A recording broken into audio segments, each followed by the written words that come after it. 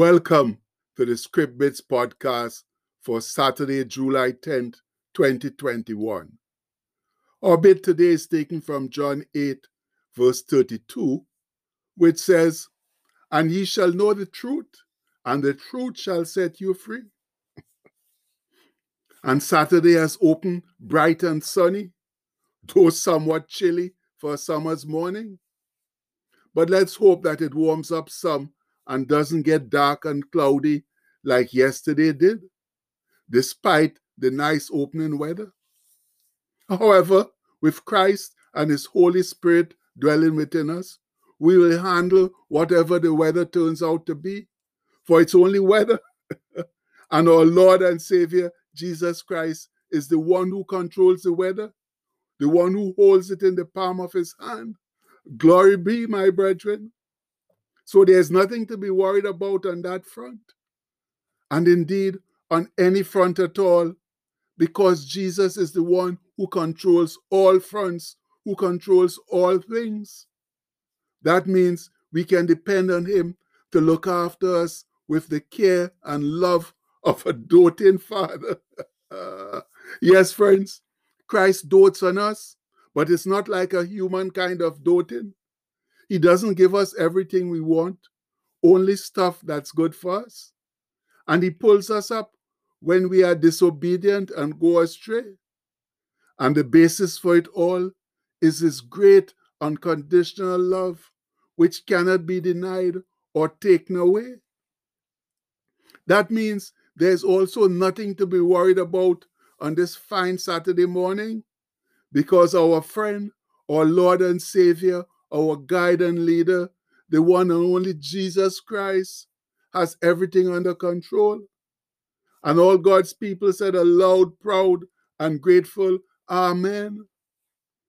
And having made all of that very clear, let's turn to our Saturday business now, that of checking out the quotes our friend Anselm sent us this past week, as he aspires to inspire us for a better tomorrow.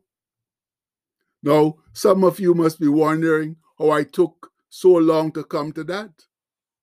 Well, it's because our friend Anselm only sent me 2 quotes this past week.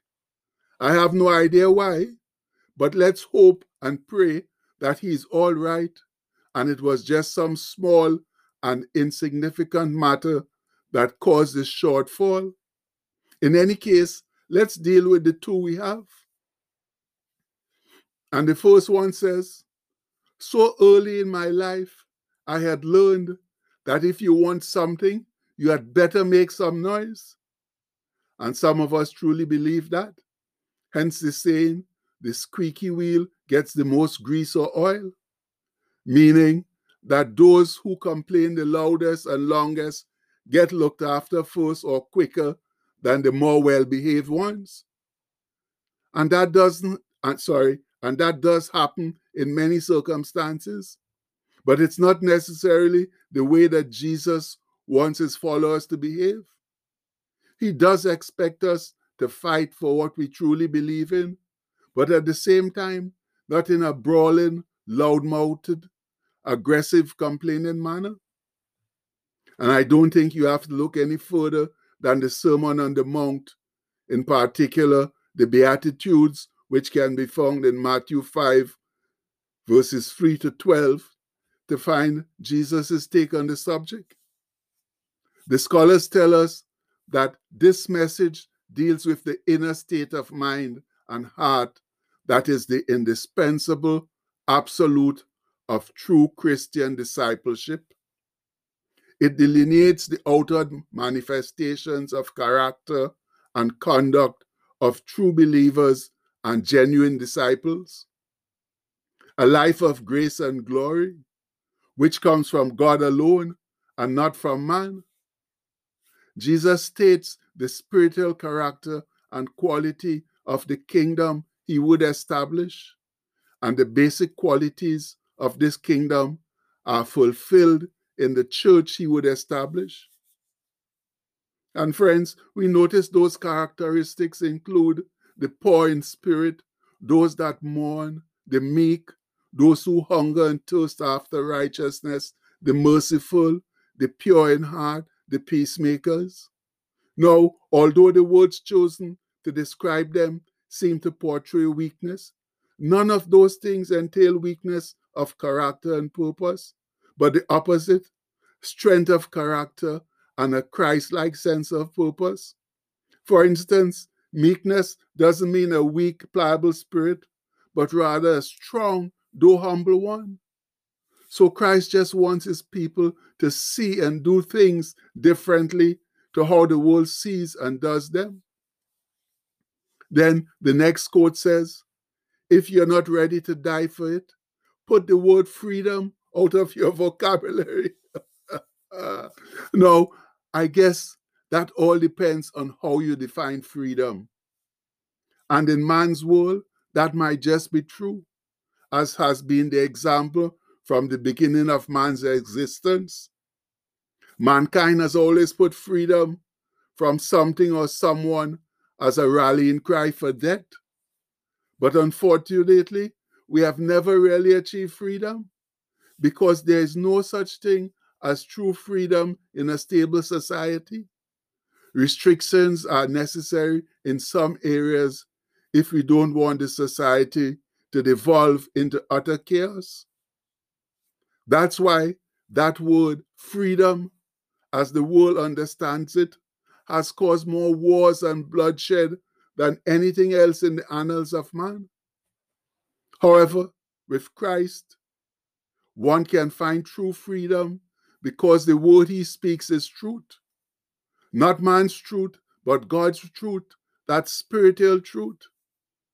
And as he told the people who believed in him, if ye continue in, that means abide by my word, then ye are my disciples indeed, and ye shall know the truth, and the truth shall set you free. And that comes from John 8:31-32. Now, friends, that's the only real freedom we can ever expect to achieve in this world. The freedom gained from believing in Jesus and holding on to his words. It's a spiritual freedom from the bondage of sin. All of the talk of freedom is fraught with numerous pitfalls, right down to the possibility of death. So please read your history and see how many have spoken that famous word freedom and have supposedly died for it. But in man's meaning, it is only a utopian idea. Only in Christ Jesus can you find real freedom, where you are not disturbed by what happens around you, but find rest and peace in the word of God. So, as we go about our lives today, please, let's remember the significant differences between freedom in man's terms and freedom in Christ's.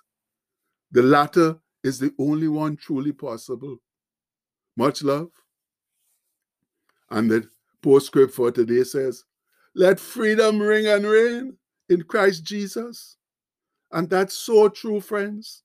It's time freedom rings and reigns throughout this whole world in Christ Jesus.